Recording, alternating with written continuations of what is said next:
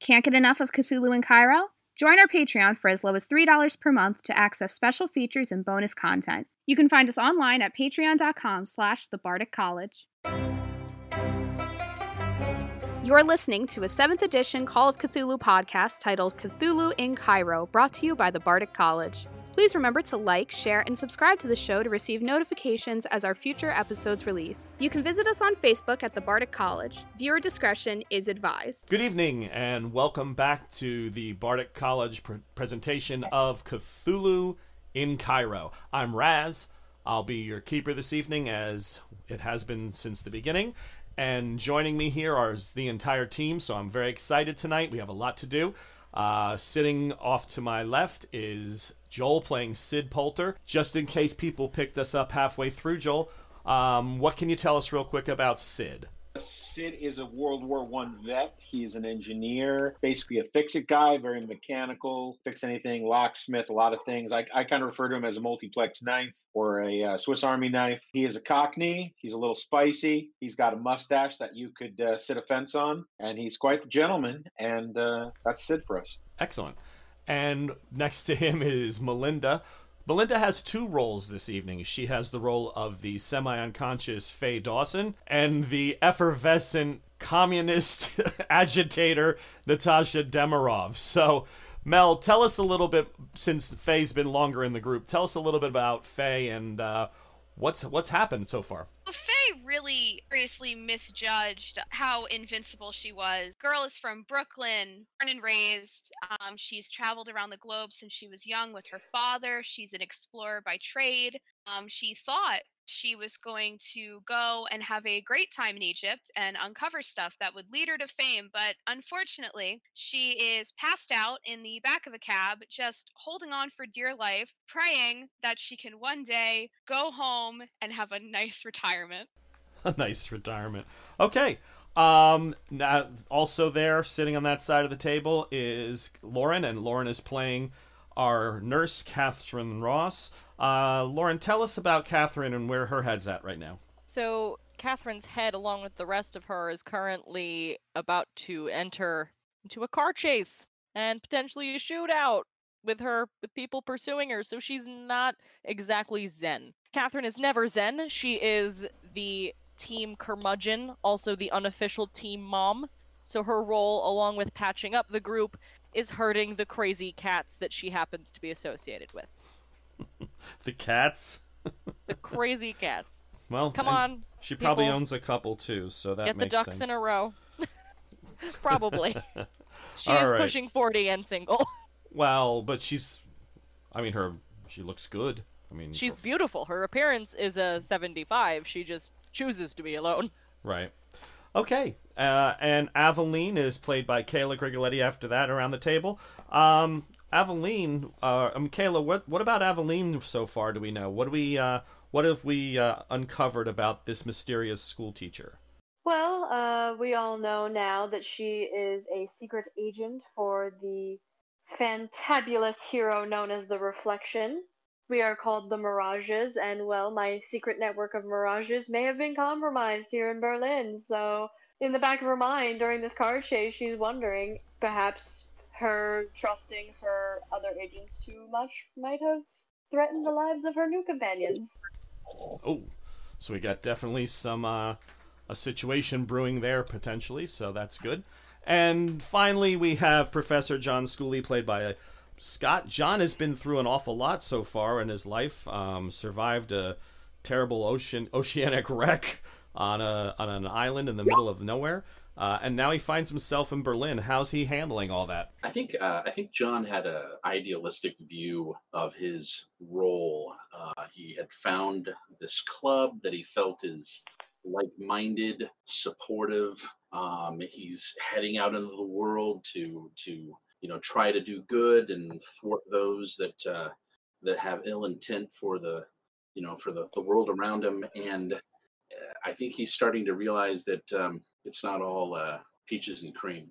So he's maybe getting a little jaded and little lessons there in the real world, so to speak.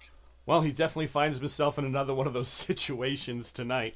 When we last left the group, Their friend Faye had been discovered in a hospital. She had suffered some fairly grievous wounds. She was recuperating, and they believe that a symbol that had been branded, a small one about half an inch onto her wrist, had alerted someone in the hospital to contact this group that may or may not refer to themselves as the Fools Society, and that caused a whole series of events where the team needed to get her out of the hospital with rapidity. Plans were made, another set of plans were made, and then finally they were able to arrange for a junior minister to reach out and help them. They moved her into an ambulance. However, she had already they were being watched at the hospital.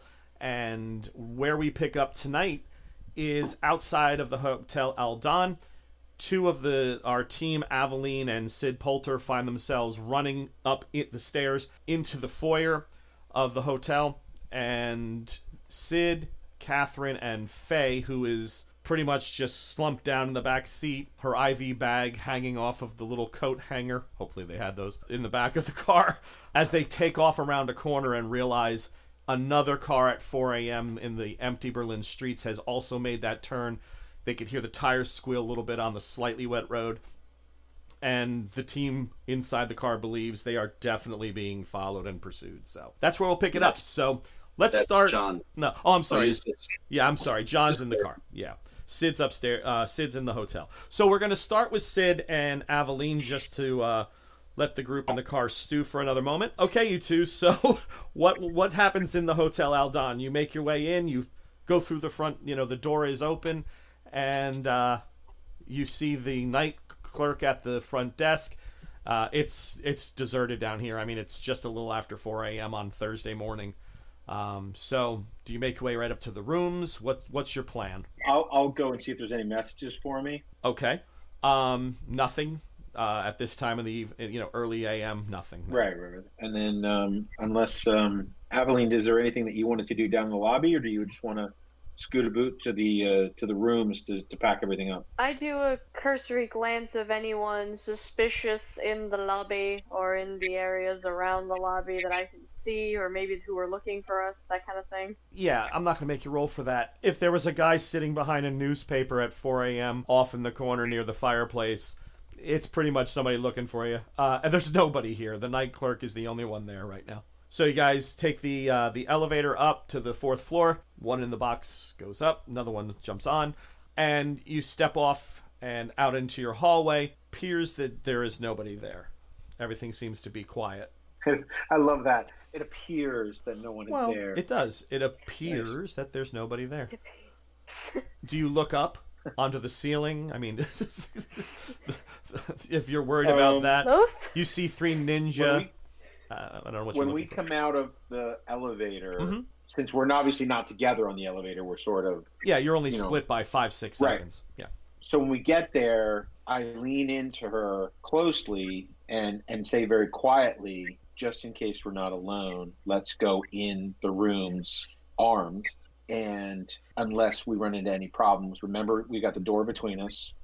And if we don't have any problems, I'll meet you here with all the luggage as soon as you can. If you need anything, come and get me if you have too much luggage. You all good with that? Sounds like a plan. So with that? Yeah, so you're both taking a weapon out. You're both going to your own room, inserting the old style key, not a key card, obviously. It's 1931. Right. You're opening your doors independently and entering the rooms. Aveline to the girls' side and Sid heading into yourself and Professor Schooley's room. Is that correct? That was my way of thinking. Is that your way, Aveline? Yeah, we gotta clear the rooms quickly, and like you said, the door between us is there, so the minute we clear the rooms, we should keep the door open between us. That way we can have communication and hear things should anything go down. Sid, you throw the door open. Gun goes immediately up. Doesn't seem to be anybody there. You look over. Aveline pushes her door quietly open, looks in. Sid, give me a psychology roll. No. Okay.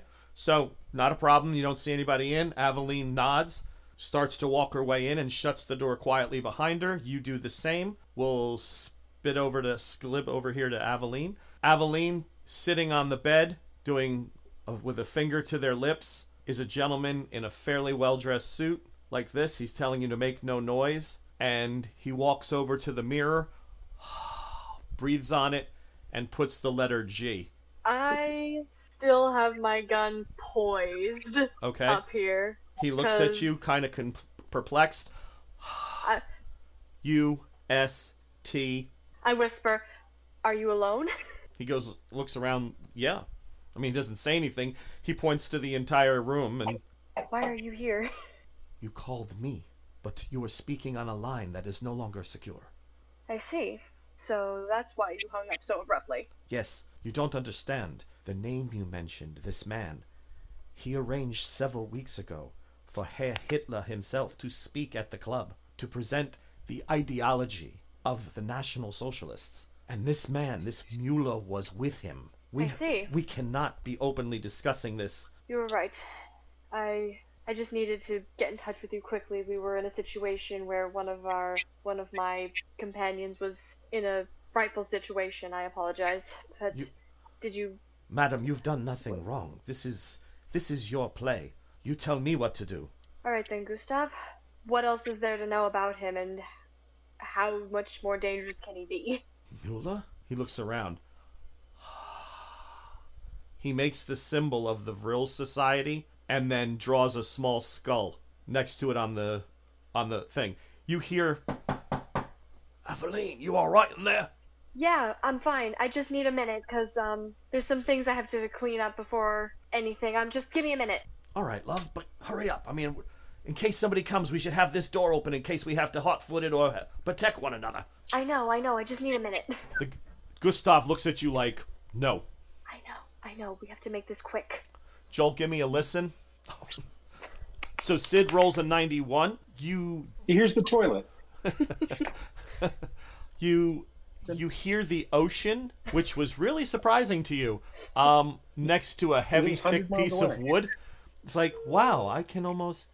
Is that the beach? I smell the beach. It's really nice. So no, you pick up absolutely nothing of the conversation happening in the room next door. Okay, Aveline, he says, what do we do? What is the next plan? Right now, we're trying to move our friend to a safe location. She's with me. Her name is He Faye. looks around. Where? Gustav, I go to flick his forehead, like, just shush. Just shush. I told you about Faye, didn't I? Yeah, but she's not here.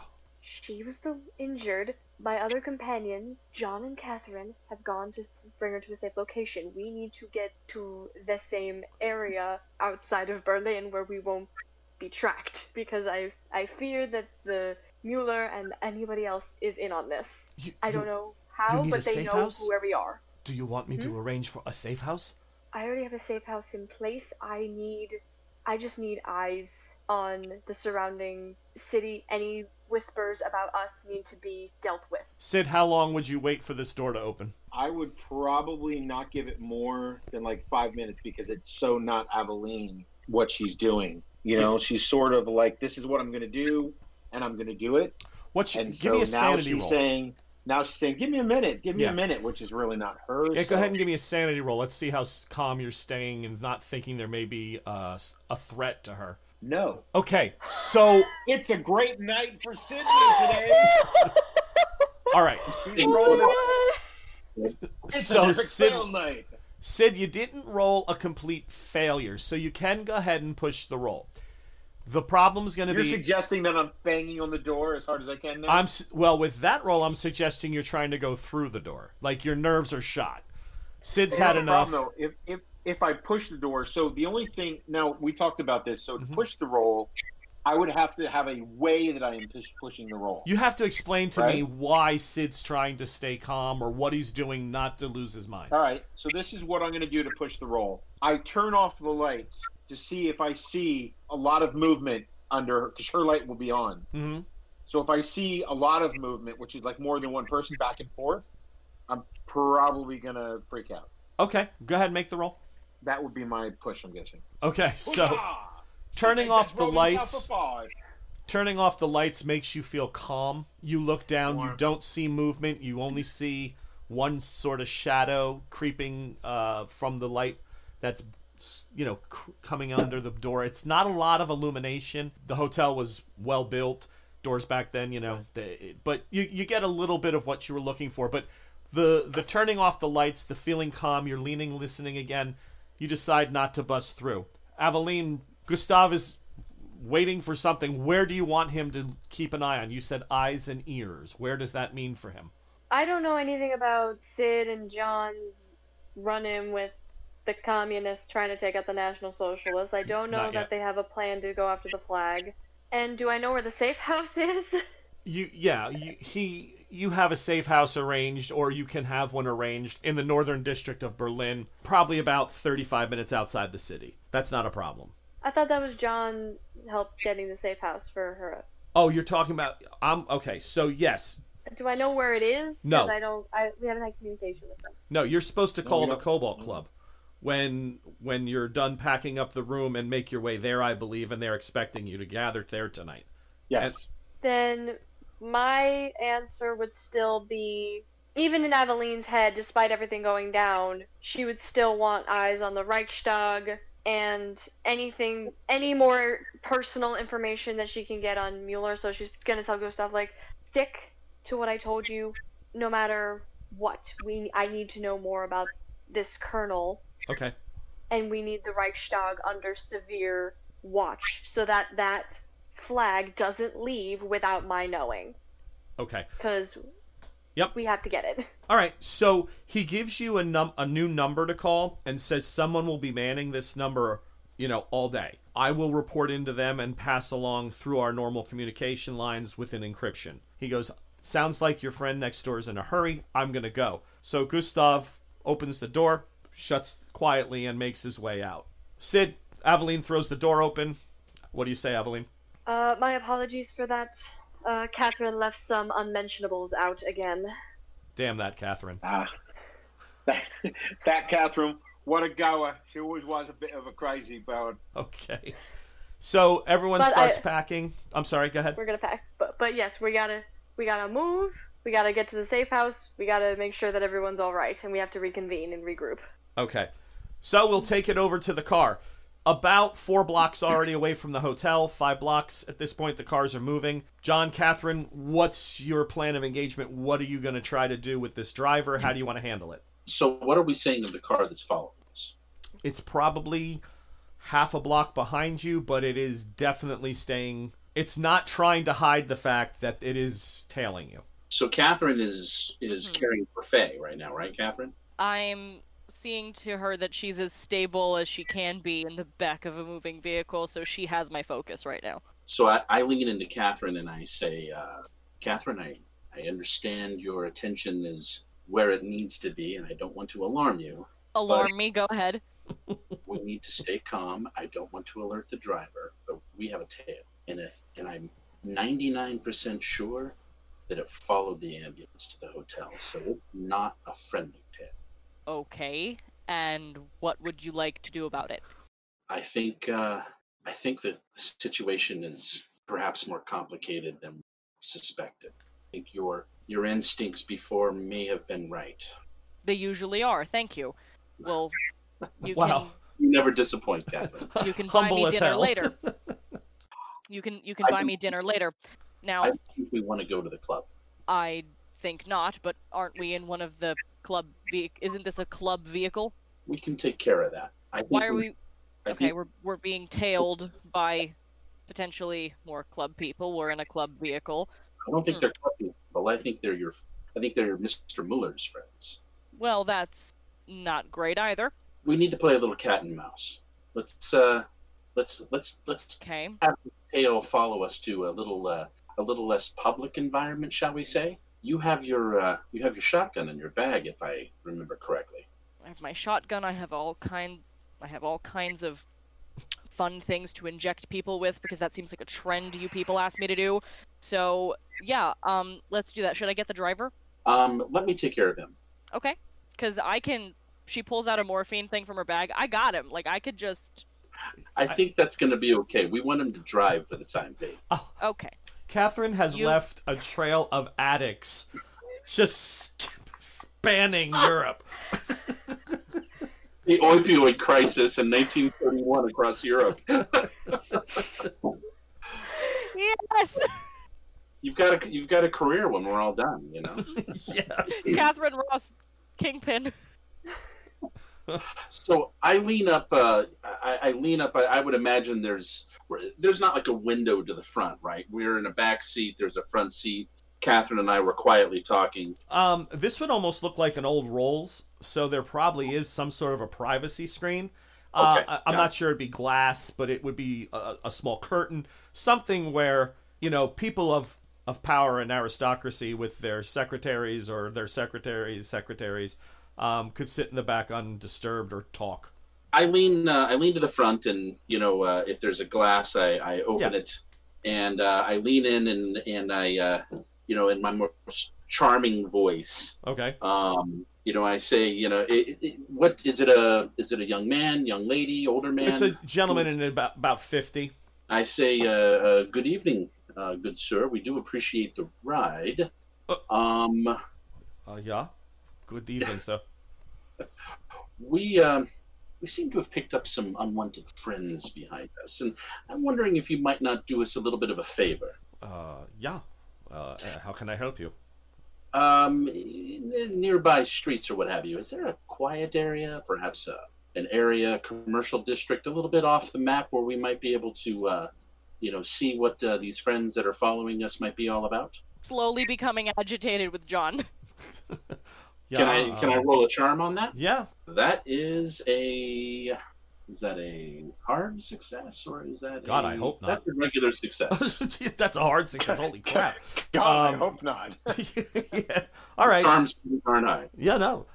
He says, yeah, the to your point, sir, there's a place a few miles away. This is a very busy district of the city. Do you want me to get there quickly, or act as if we're just drive as you've been, casually. We certainly don't want to alarm them, and I'll keep an eye on them and make sure that you know, they're not up to any. Are we in danger? You are completely fine. Basically, what I'm doing here is to make sure that we're not in danger. So just follow my lead, and you're going to be just fine. Yeah, of course, sir. Your name is Olaf. I know we're in good hands, Olaf. Catherine makes a scoffing sound and begins loading her gun. Oh. Olaf. I kind of put, you know, well, we're further in the back, so I kind of like put my hand down on her gun and kind of put my finger up to the lip, like, shh. Yeah, that's okay. I'm gonna roll for that. Let's see what his listen comes up. Oh. No, he didn't There's hear a that. privacy. What? John has the privacy screen open. If you're back there like Clint Eastwood, pump driving. It was meant to be like, okay. It's fine, Olaf.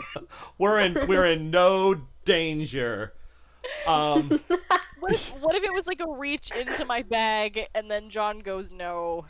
Like, No, what if it's just that? He didn't hear anything. Okay. He would have needed a really hard success, and he's got the rumble of the engine, the street. He's hearing John talking. I'm not brandishing it like a crazy person. Well, I'm like, no, it's in my lap. Right. You're being a lady about loading your 12-gauge sawed-off. I understand. I am nothing if not a lady. Right. Keep it on the D on the QT. Shotgun, right? It's not a 2-barrel. I'm sorry? You have a pump shotgun, right? Not a 2-barrel? It's a 12-gauge pump shotgun, yeah. Nice. Oh. Well, we need more than 2 rounds, I would imagine. So well, I've got a bag, so your pump should hold about 7 rounds, I would imagine, right? Yeah, I think that one's 5. I think, but yeah, it's more. It's 5. Yeah. So I lean back, watch where he's taking us, but also try to keep an eye on the car behind us, see if they're keeping about the same distance. Okay. So what we're gonna do here is the way that even casual chases go. Just gonna make a quick roll for him. The better he rolls against his drive skill, then they do a contested roll. If they beat him, they can choose to gain or stay the same. If he wins, he's pulling away. You asked him to drive the same, so really he's not forcing the car or anything. Fly casual, Olaf. Yeah, very casual. They roll very well, so they do get a little bit closer, John. You can make out that there's at least 2 men in the front seats. At one point, they creep a little too close. a light changes, and Olaf, being a driver for the aristocracy, he's not going to run it. He just does his normal thing. And the car stops, but it's still a good 30, 40 feet behind you. But a street light illuminates it, and you can see two men in like this, looking. They're leering through the front, the windscreen.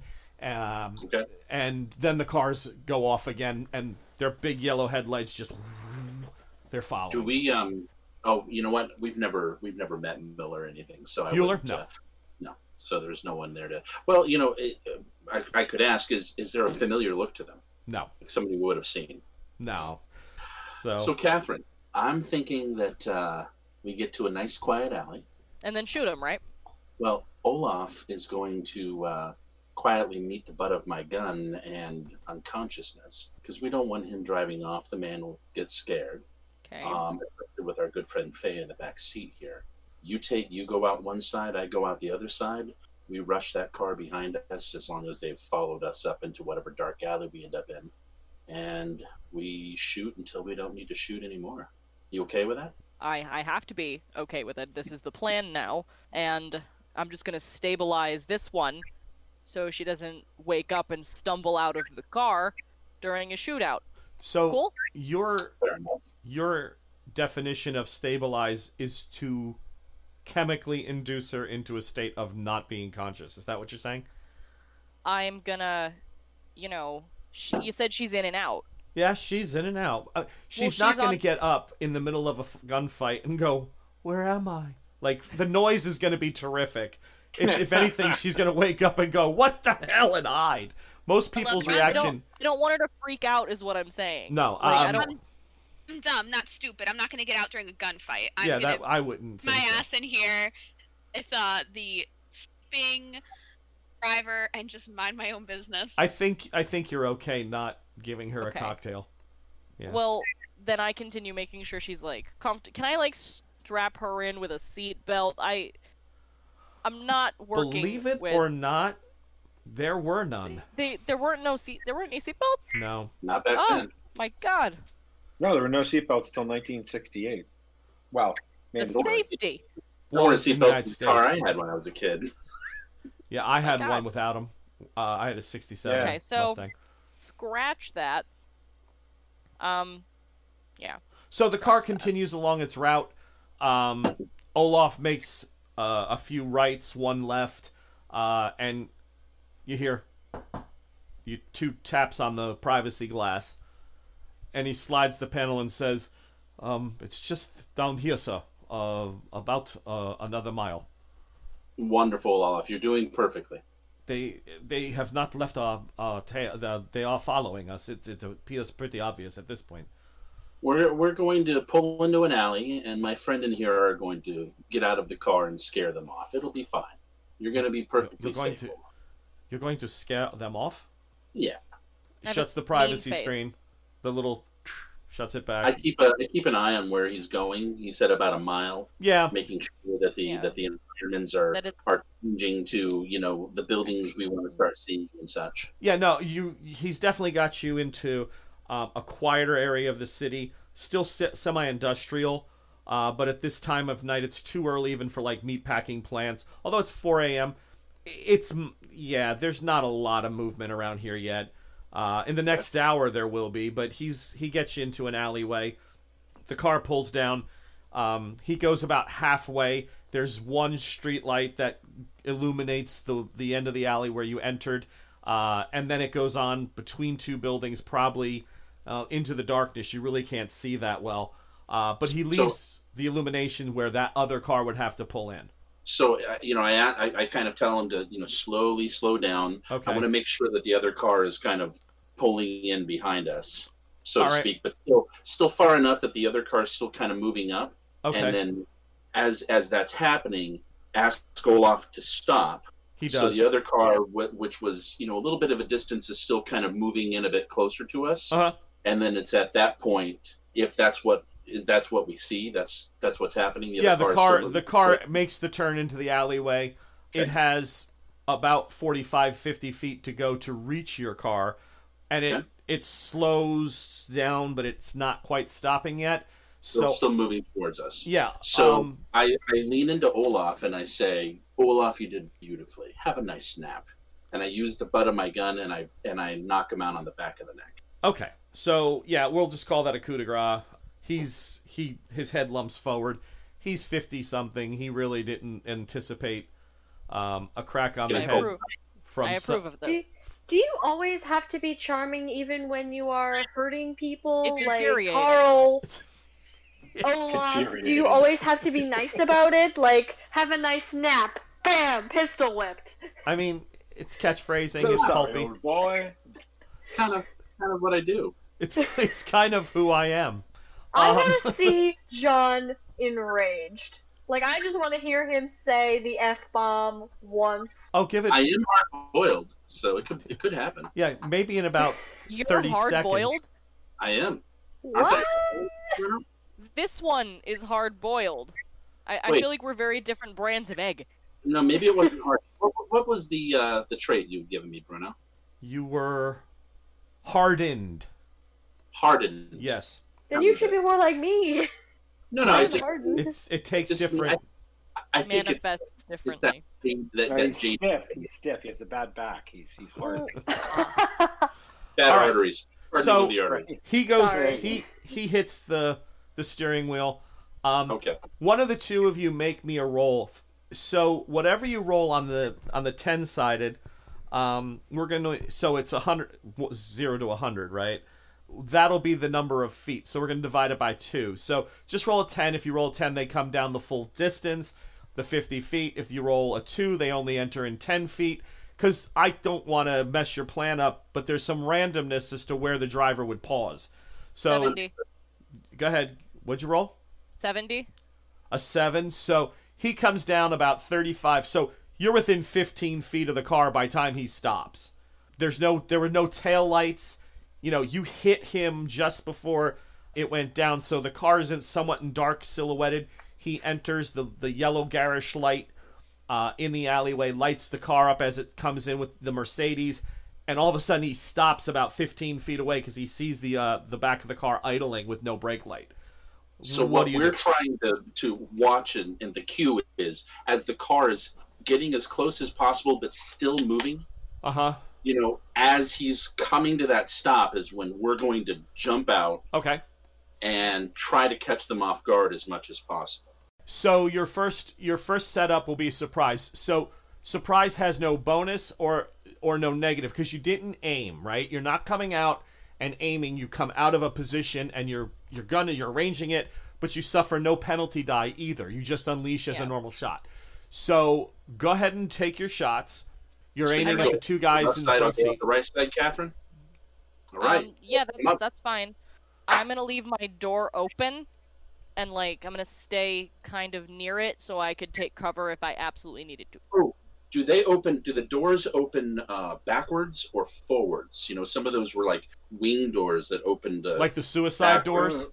Yeah, the old suicide doors where they open to the back. Yeah, back then the Mercedes had suicide doors. Yeah, it would open. They would fold out, so they're between. Fold out like this. So Yeah. we could open, you know, and if we have to retreat, the door is almost like a point of cover for us. Yes. Okay. That was my thinking. Cool. Perfect. Okay, so let's go by dexes. You have this first round entirely to yourselves. Catherine, what's your dex? 55. That is better than mine. And John? 40. 40. Okay, Catherine, you're going to get to go first. Okay. Go ahead, take the shot. 29. You rolled a 29. Yeah. Okay. Which is a hard success. Yeah. The buckshot.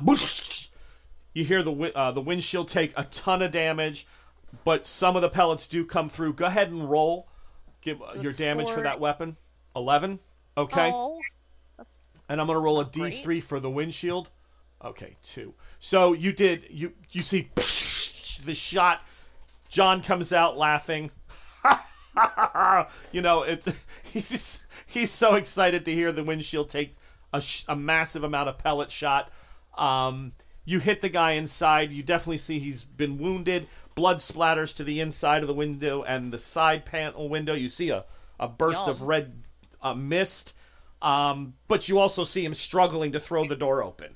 Okay, so John, you also have surprise this round, so go ahead. So she shot on the guy that's towards her side of the car. Passenger side.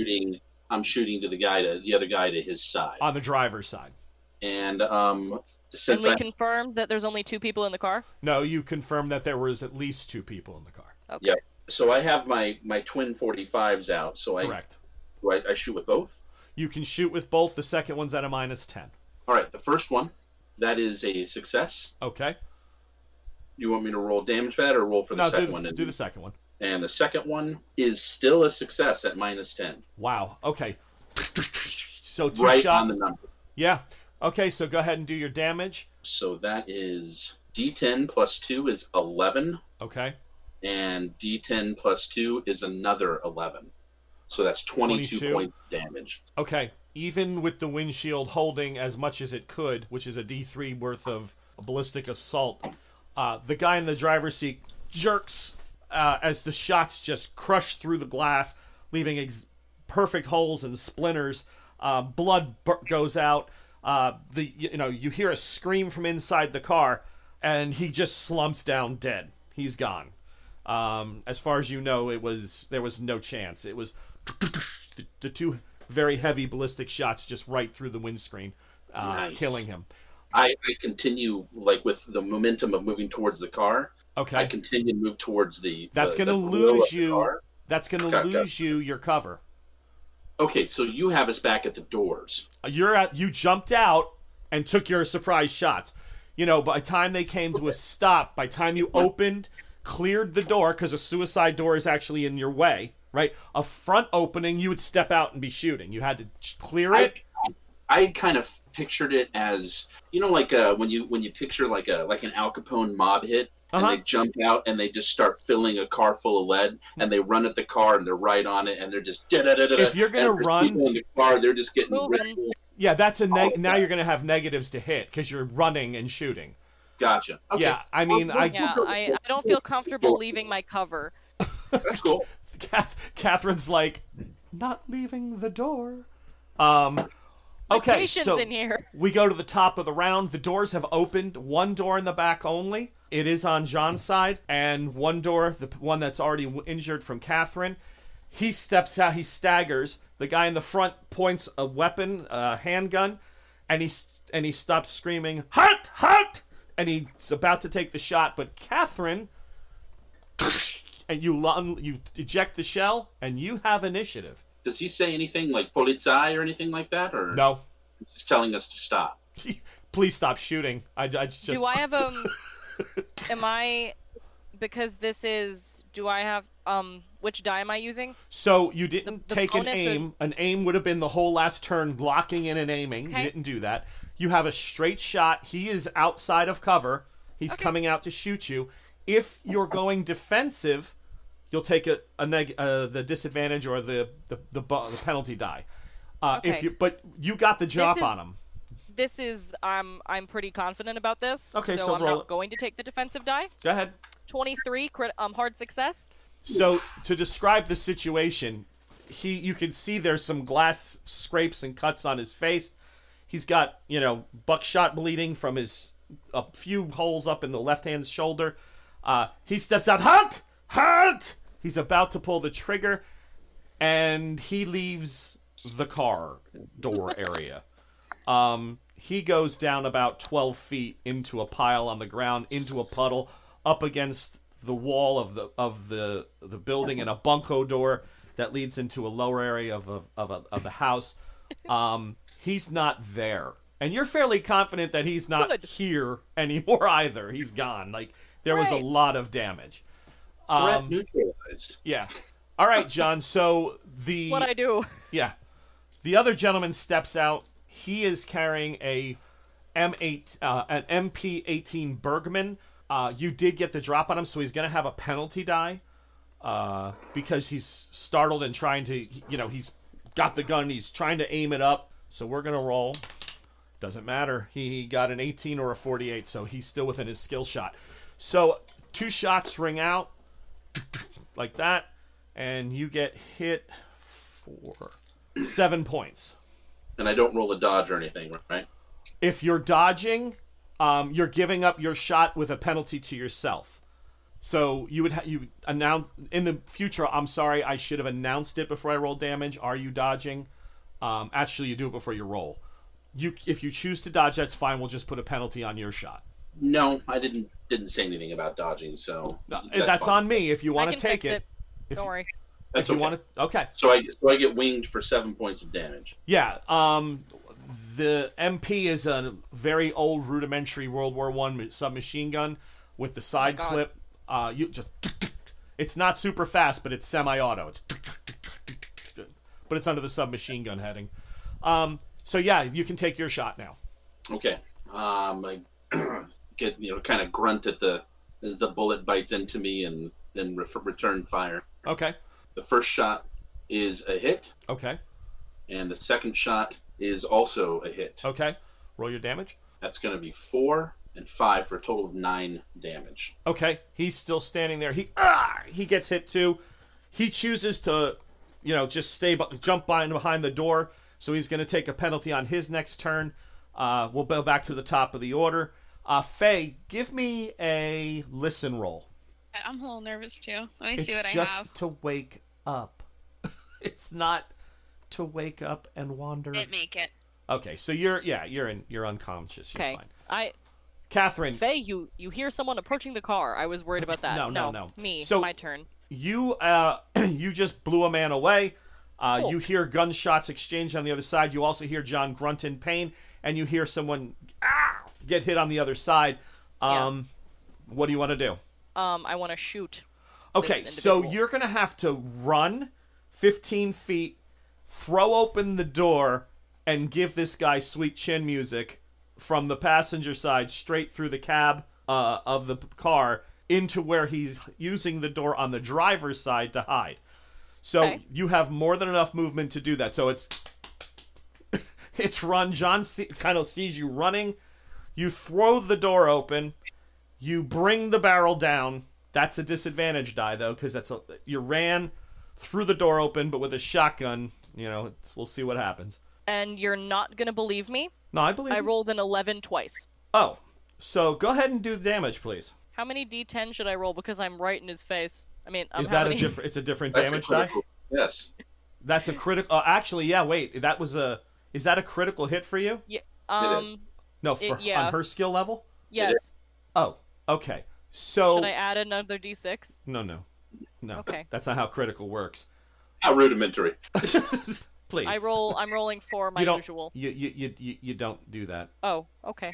Yeah, John. You see a projectile roughly about 8 pounds. You think there may even be an eye left on the opposite side. Leave that body and go tumbling and tossing and splitting across the alleyway and ricochet around like a soccer ball. She took his head right off his neck. Catherine's a stone cold fucking killer. I mean, that was not a good way to go. No one else in the car hiding? We're good? No, okay. It's just the three of them. Got it. I yell out, not super loud, but Catherine, you good? Clear. I'm great. You? Are you hit? I'm hanging in there. Okay, I'll fix you up in the car. Well, later. We don't have time for that now. Well, you do have another car. Well, how bad is it? Well, like she comes over and she's now checking him out. I kind of swat her hands away and say, there's no time for that now. And I said, we need to search this car. We need to comb it fast and then get out of here. I want to go over the car to see if there's any intelligence I can find on it. Any reference to anything, IDs on the people that were in there. Go ahead and do a spot hidden real quick. Catherine, you can as well. You guys are looking over the car. Yeah, that's not a success for me. Okay. Although it's almost a success. You want to spend the luck? No, I've been spending too much luck lately. 13 hard success, almost critical. Okay, cool. So Catherine, going through, you're looking at the bodies while John's going through the car. There's really nothing in the car per se that there's owner's paperwork. It's just a name of some person. You're assuming they're connected to Mueller, but it doesn't say like I'm Mueller's cousin or anything like that. But you write, you memorize the name Kunstman. like Yeah. Nazi pin in their lapel? Well, anything that's like what that? Catherine finds. She finds the Vril symbol on one of the gentleman's the jacket that he was wearing. He definitely has the symbol of the Vril Society or the Thule Society. All right, so now what? So about 4 or 5 minutes has transpired. There's Skedaddle. there's nowhere to put this car. No. You know, there's not like a, you know, push, you know, drive it up over behind this dump truck or dumpster over here or anything like that. It's just the middle of this alley with dead bodies around it. If you're going to take the time to put the bodies in the car, find a place to hide the car, that's going to take time. I do want to do this. Okay. I think it's important. I want to take any identification or identifying papers off the bodies and out of the car. Okay. Registration, papers, Not a bad plan. keys. So when they find this car, they don't know what the hell it is, and they don't know who the hell they are. Okay. At least it'll take them time. They're just dead. All right. So yeah, you're able to do that. You Okay. you yank the stuff off. You get their papers. Yeah. Catherine, you want me to drive? You'll see after Faye. Can you drive with that arm? I'll be honest with you. I'm never been much of an automobile guy. So Okay. if you've had a bit of experience behind the wheel, it might be better for you to drive. No, the lady can drive. She, knowing that the man is not letting her see to his wound, she taps him on the arm like, I got you, don't worry. And she gets in the driver's seat of the vehicle. Ah. Yeah. A man does I got it. Yeah. Why are we referring to each other as the We're man? the man and a man and a woman. Right. We're not ones. Don't make me All right. sing Percy Sledge. All right, Aveline and Sid, what are you guys up Faye's to? the sleeping baby in the back. It's a man, a woman, and the sleeping baby. Moving on. Sleeping baby. It's a sleeping baby. I don't think most babies are riddled with scar tissue and gunshot wounds, but okay. All right, so Sid and Aveline, you come downstairs. Or do you ring for a bellhop? Are you trying to carry everybody's stuff? What's We need a person to help us out here, because I still have the trunk full of extra weapons. Oh, And that's Faye right. and Catherine and my stuff. Oh yeah. Okay, so you ring down to the front desk. Guten Tag. Good evening. Can I get some assistance to help me with the luggage we are checking out for the evening? Oh, very well, madam. Room number? You give it to him. I will send someone up right away, madam. Thank you.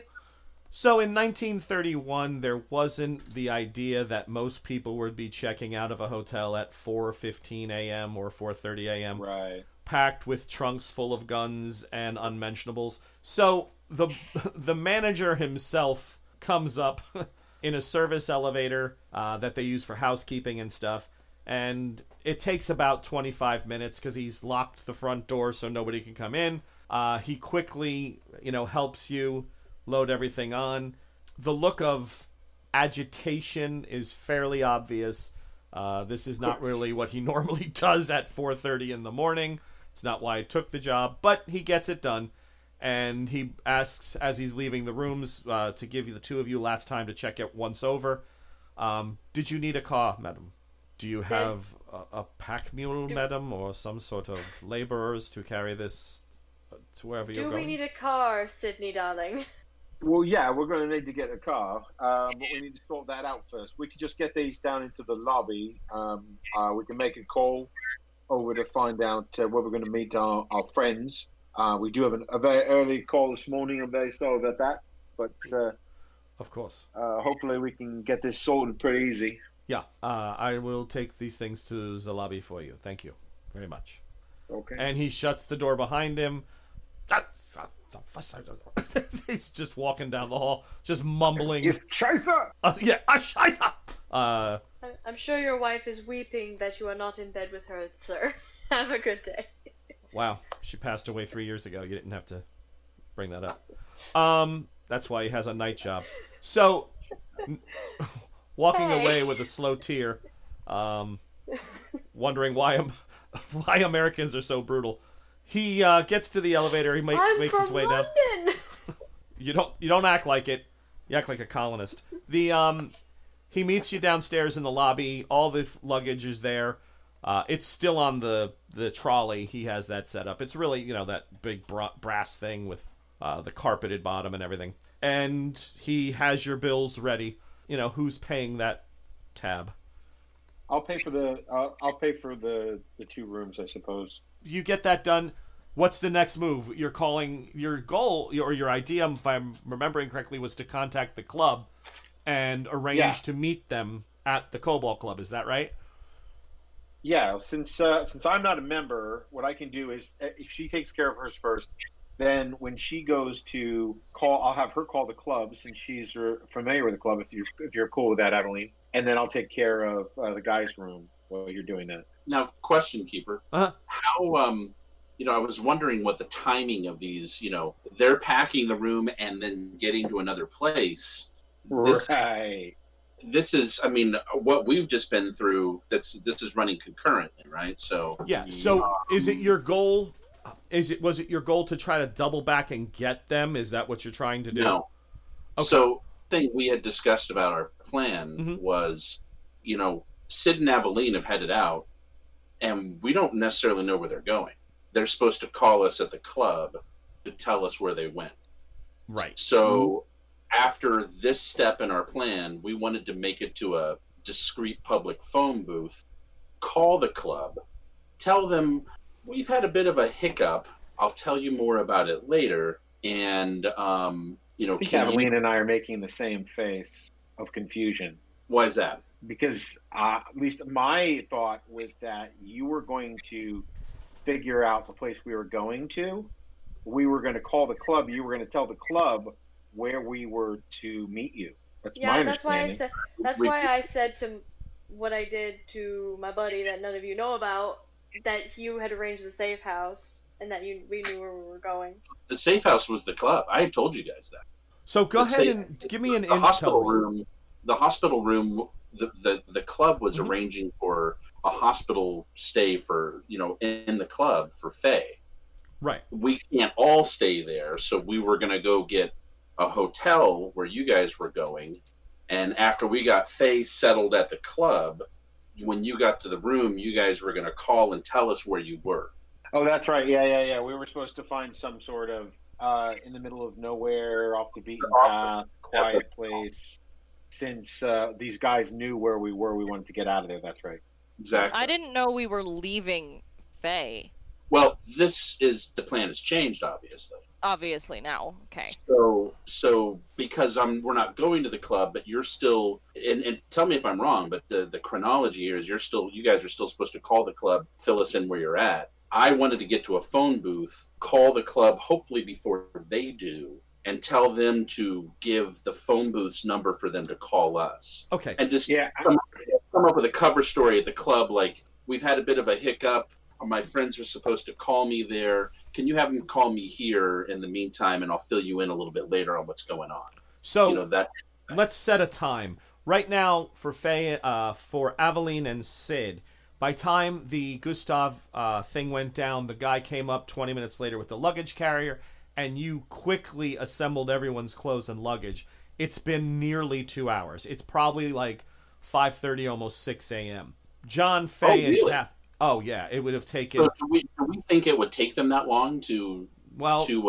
Yeah, I mean, the Gustav conversation was 10 or 10 minutes, let's say. Then you had at least 45 minutes to pack up 3 women, all their stuff, and 2 gentlemen, plus another 20 minutes upstairs to get the luggage down. You're looking at least almost a 90 minutes to 2 hours. An hour and a half would be our expectation. So us pulling away, the thing that changed everything is seeing the car that's following us. Correct. Which they don't know about, but that obviously changed everything. So what's our timing? How much time has gone by? Yeah. 40 minutes. So we think we actually might be able to get back to the hotel and catch Aveline and Sid there then before they leave. Yes, if... The kicker's going to be if you think you can make your way back. What do you mean? Well, you saw roads, but you were paying attention to Faye, talking to Catherine, speaking to the driver, looking out, catching landmarks the best you could. So, it's an unfamiliar city. Right. So let's do it this way. Right now, the expectation is it's about 90 minutes for them to get, if they were moving with pace. And they are. You've been, we're going to call it 40 minutes, 5 minutes for the search. You have 45 minutes. The trip itself, you think, took about 15 to 20. I will allow you to make, we can do intel rolls. If you can give me 3 intel rolls with successes, boom, boom, boom. You find your way back with more than enough time to spare. If you Each give of me us or one of us? no, just whoever's driving. Well, if you're working together, that's fine. We'd be working like, hey, that looks familiar. Yeah. Oh, that's that. Oh, hey, that's the building we passed. Absolutely. So if you by give the way, me... we've put Olaf in the trunk in the caboose. Oh. Of our car? Yeah. Why? Would you want to leave him with the dead bodies so he gets blamed and hung? Yes. No, we're not doing Right, that. of course. And we're also, I don't know what the situation at the club is completely. I cannot completely burn the club. Of course. So I got to try to explain my way out of this later, which means Olaf can't be hurt. Right. So, Catherine, if you're able to give me 2 successes, then you get back in the nick of time. 1 success or 0, and when you arrive, they've made the call and they are gone. All right, so give me the first intel roll. Are we doing bonuses or just I do 1, he does 1? How No. do we do this? What's your intel, Catherine? 80. No. You can roll it straight. I mean, for God's sakes.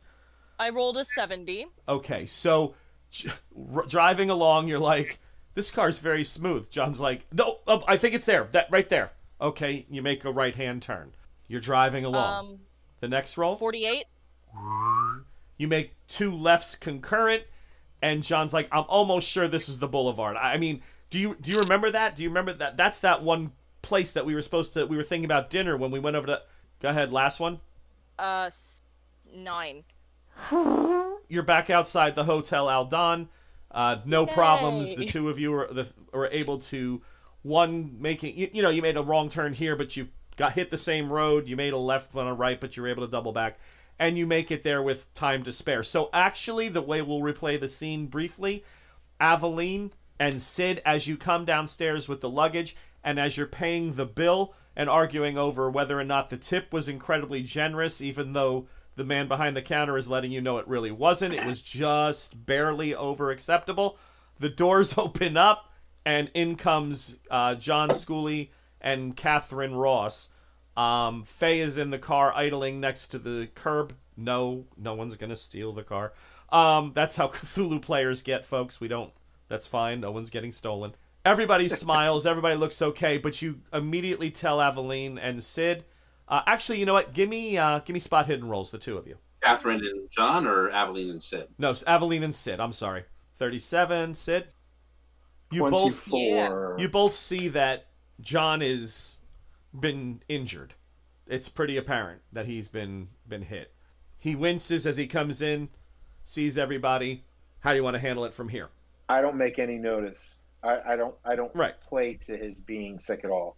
I actually lean over the counter to the man who helped us, the manager, and I slide him 10 pounds, 10 English pound note, and I thank him very much for helping us. He looks incredibly taken aback by that, and quickly folds it and says, please come again, should you have any needs ever, even if you need, a little something. And he kind of walks away from the scene like he doesn't even know there's anybody in the room. Right. Wave out, friends, we have your car waiting, and smile sheepishly. Fantastic. Grab the stuff. Okay. Start dragging out the 4 million containers. Catherine helps load the bags. Okay. I picked up one with my good arm. Yeah. All right, so you get the car loaded, no problem. No other cars pull up, everything's fine. The sun isn't quite peaking, but the sky is starting to lighten a little bit. It's, almost 6 a.m., so you're getting that first, in about an hour and a half, it'll be full-blown sunlight, heading up over the hills and stuff. But right now, it's just the city's starting to wake, and cars are moving. The trams are now rolling and running. You can hear the dinging off of the bells as they're picking people on and off. Breakfast pastries. Yeah. Coffee, all that good stuff. We get in the car, we would fill them in really fast. Okay. So, what do you guys think? The car needs to be dumped, right? We can't, obviously. Do you guys know where you're going? Aveline, this place you've set up, you know how to get there? I set it up. I thought we were just going to the hotel now. I didn't set anything up. I lean forward and go, we haven't set anything up yet. We literally came down and you arrived. We didn't have time to set anything up. Okay. Which is okay because it's almost 6 a.m. Right. in the morning no one is going to let us into a room anywhere until probably 2 o'clock in the afternoon, because people aren't expected to leave until 10, 11 o'clock in the morning. Unless they have empty rooms. I mean, not all hotels. True, but most hotels don't. I don't know about them, but don't allow you in until almost 2 o'clock in the afternoon. Yeah, I think you would be able to find something. That money should, talks and the clock stops. yeah, that shouldn't be an issue.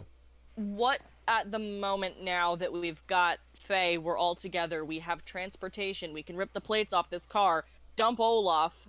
What's keeping us in Berlin right now? What's keeping us in Berlin? A flag. We don't. I've said it before. So we need to get some. Okay. We have a lot to talk about. I know a lot of stuff transpired with you. Sid has a lot to tell us. So I'm let's. so excited to hear it. Yes, let's get somewhere safe, shall we? Okay, so you have two options. You can grab a German newspaper and look at rooms for hire, and you can pick a district further out, in the outskirts of Berlin, and do a private room. This would be a little bit more to Joel's point, where they wouldn't be expecting somebody without a phone call. So etiquette would say probably 8 or 9 a.m. you could make that call, and you could rent a floor of rooms or whatever you want. They have all different kinds of things like that. They probably will ask for information, but as John pointed out, with enough money, back then people just said, oh, okay, whatever. Well, the question, with a floor, if we got a floor of rooms, a couple of rooms, would we be able to put Faye in like an adjoining room, let's say, with ladies, so where we're not having to worry about trusting her with somebody else, we're trusting her with just our known good associates. Faye, you're awake at this point. point. We don't know what's what. Yeah, so getting renting, a top floor of a house, sort of like 221B, right? It had 2 or 3 bedrooms, a living room, its own fireplace, that kind of thing. Right. If you want to do that, that's probably not a bad idea. It's more low key. They're not going to search. I mean, there's so many hostile situations in Berlin. People rented out single tiny rooms just to make ends meet and have extra money. Right. If that's your choice, anytime after 9 o'clock, you could arrange to see the rooms and then rent them, and we can start from there. If you need to do it immediately, you're probably going to need a hotel, and that's going to keep you more to the areas you're in and more of center city right now. So are we talking like an estate agent kind of thing? No, just you would go into the newspaper and you would just start reading and say, oh, this one sounds perfect. 3-bedroom. Yeah, but you can get through enough German with the two you have to kind of piece words together. Reading is a lot easier than conversation, right? Because conversation has dialect. Yeah. It has past tense verbs, present, whatever they use. So let's just make that decision. Are you looking for a flat of rooms, or are you looking just to go back into a hotel situation? I think a couple of rooms would be a better deal, because then we don't have to worry about somebody else taking care of Faye. We can take care of Faye ourselves. I can do everything that we need to if I get her like someplace, secure, quiet, couple of rooms. Okay. All right. So what we're going to do is we're going to say that you were able to discover a flat of rooms. You made the call just before 9 o'clock. You were already out in the area. You said that you read the advertisement. The woman is very nice. She shows you the rooms. And we'll say by 10 a.m. you're settled. We're going to come back, start the conversations as if you were talking prior to the rental of the rooms. And then you'll be able to start moving again at 10 a.m. But for now, we'll end this particular episode right here with our adventurers and our investigators, basically breaking their tail, getting themselves relocated outside the Hotel Aldon. They're only about 30 hours away from the rally, so there's going to be a lot to talk about, a lot of plans to make, but we'll do that next time. So this is Raz for the Bardic College and Cthulhu in Cairo, signing off. I want to thank my players, and we will see you all next time. Thank you very much. Good night. Thanks for listening to this episode of Cthulhu in Cairo. You can like, share, and subscribe to us wherever you get your podcasts. The music you're listening to is Return of the Mummy by the great Kevin MacLeod. Join us next time to see where our intrepid explorers find themselves next.